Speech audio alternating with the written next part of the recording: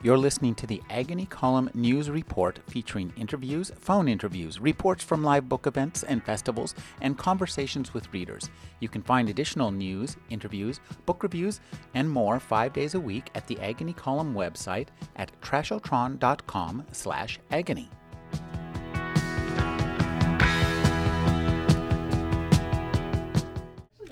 I'm speaking with Jeff Vandermeer. His newest book is Monstrous Creatures. Thank you for joining me, Jeff. Thanks for having me.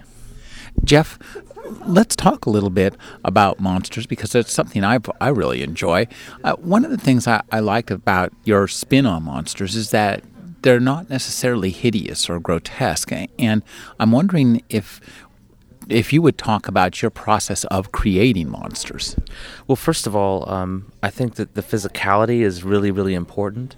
People talk a lot about the symbolism of monsters and how they're a metaphor for other things, but for me, it's the tactile experience of creating the thing that is most important. And I think that comes out of the fact that I'm fascinated in the real world with creatures that seem somewhat monstrous. And so I want first to get the natural history right, if that makes any sense, and the tactile detail.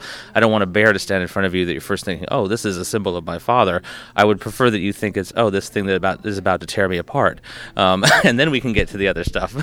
So that's really the way I approach it. And then also, I think monsters are they have a certain amount of powerfulness and a larger-than-life quality that we find interesting.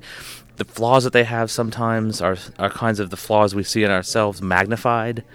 I think it's a different thing than saying something that's evil. I mean, I don't see monsters necessarily as, by definition, an evil thing. Even in something like Frankenstein, you see the ambiguity there of the problem with context. The monster itself is not really all that malevolent in any way, shape, or form. It's just simply that he's interpreted as such. And that actually parallels to the natural world. I mean, we have Shark Weeks, we have all these things that kind of like demonize what we consider monsters when they're just fulfilling their natural function. And that actually kind of bleeds into my fiction, I think. One of the things I like about your fiction is your ability to acutely dissect people's psychological states. And I think there's something of monstrousness in that as well, that the way our minds are put together is itself monstrous. Yeah, I think that's why it's hard for me to believe in. I mean, I know that absolute evil exists, but it's hard for me to believe in that because I can always see the other option. I mean, part of what being a writer is to inhabit other characters, other people, other creatures, whatever it is, and understand them. And so even something that seems malevolent, I mean, for example, The Thing is a great example. That the interpretation of that movie or that story is that there are these heroic people who are withstanding this alien invasion.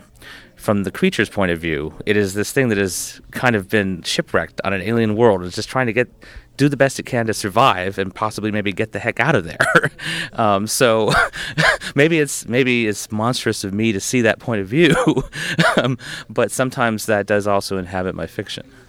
Well, too, I was just thinking that in the human body itself, when you look at a person, they look fine. When you cut them open, you can see all the kind of the lumps. And I think when you dissect a person's psychology, whether it's good or evil, just seeing that different stir of motivations, what goes on beneath our actions and our words, is kind of creepy and monstrous in a way. I think it's what the proportion is. You know what I'm saying?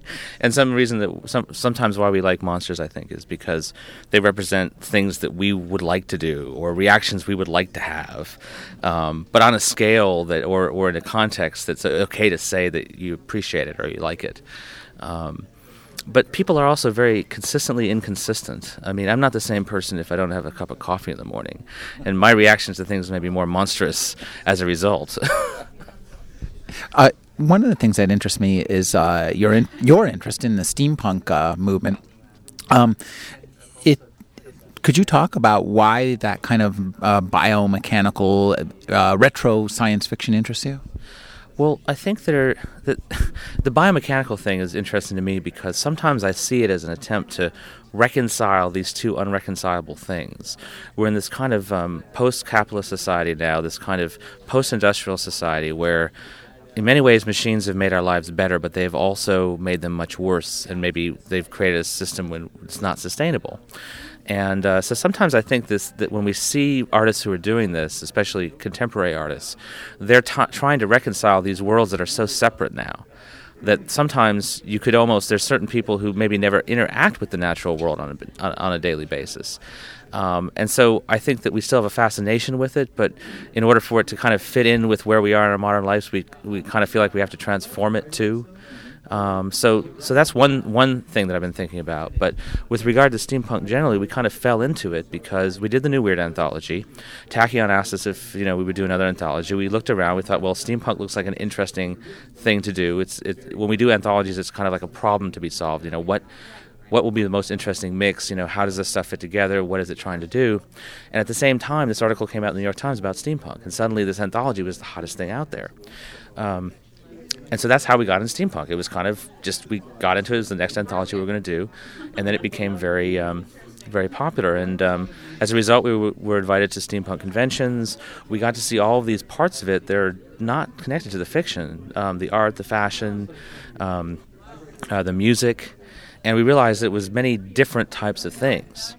And so at that point, even though we weren't planning on doing a second steampunk anthology, we thought, well, if we can include some of the art impulse we're seeing, if we can find enough stories from the last 10 years that are interesting and have done something to update, what's in the classics, then we'll do another anthology. And we did Steampunk Reloaded. At the same time, this opportunity came up to do the Steampunk Bible, which was even more interesting because it incorporated all of these different things, from the making to the fashion to whatever.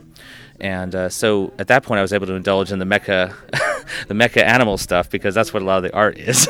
So it's kind of like, it's steampunk, but it's also this particular obsession I have with mechanical animals. A self-fulfilling prophecy. Yeah. One of the things that interests me, I think, about steampunk and that makes it interesting is that because it's sometimes set in the past, we see this kind of visions of the past. And I was just thinking that in 2001, in theory, you should have been able to read the novel 2001, written back in 1969, as a contemporary novel, which you couldn't.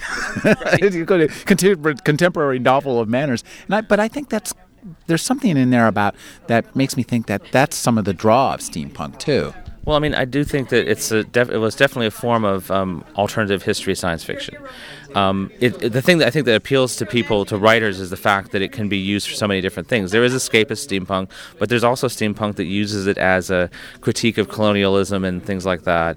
It's become a toolbox that has for readers the in of this incredibly interesting looking retro technology, and then writers or artists can do something with it that is sometimes more subversive. So I think that's how it appeals. You have Steampunk Magazine, which is run by a bunch of anarchists who are very progressive and do-it-yourself individuals who are still drawn to something in that aesthetic, partly because they're drawn to the idea of technology you can actually kind of make or fix yourself.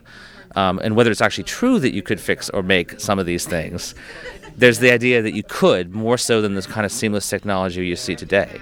So that's the impulse that I see. You're going into e-publishing, and I think that's a really interesting venture. And it seems it's creeping in and becoming more accepted by the mainstream literary culture. So I'm curious, when did you make this decision? I feel like I've come late to it because it wasn't until I had time to think from all the projects we've just done early this year that I began to think seriously about ebooks, because I'm really drawn to the book as artifact. But the fact of the matter is there's definitely a demand out there for ebooks. And the main problem to be solved is I see all these writers just frantically trying to get their books or stories up in e-form so people can buy them. And I think that it's a more complex question than that. It's like, how exactly do you enter the market? How exactly do you present the material? What is it you're presenting beyond the ebook itself? And so those questions were interesting to me. And once I had those interesting questions, I became more excited about e-publishing, even though I love physical books. And then when I realized that more and more we're tending towards projects in terms of physical books that have the kind of art in them that you can't yet really do effectively in ebooks a lot of the time, I realized it's really not competing with those other projects. It's just a supplement to them. And so the key is to find what things work best in the ebook form, what our best in the physical book form and just explore the opportunities. So that's what we're doing. This is the kind of discovery phase. And I'm pretty much ignoring all the advice out there and just putting out different kinds of hypotheses in the form of books in the e-market, and we'll just analyze how they all do, why they did well or didn't do well, and then we'll form our opinions of how to go forward with it. I've been speaking with Jeff Vandermeer. His newest book is Monstrous Creatures. Thank you for joining me, Jeff. Thank you very much for having me. That was great. Thanks.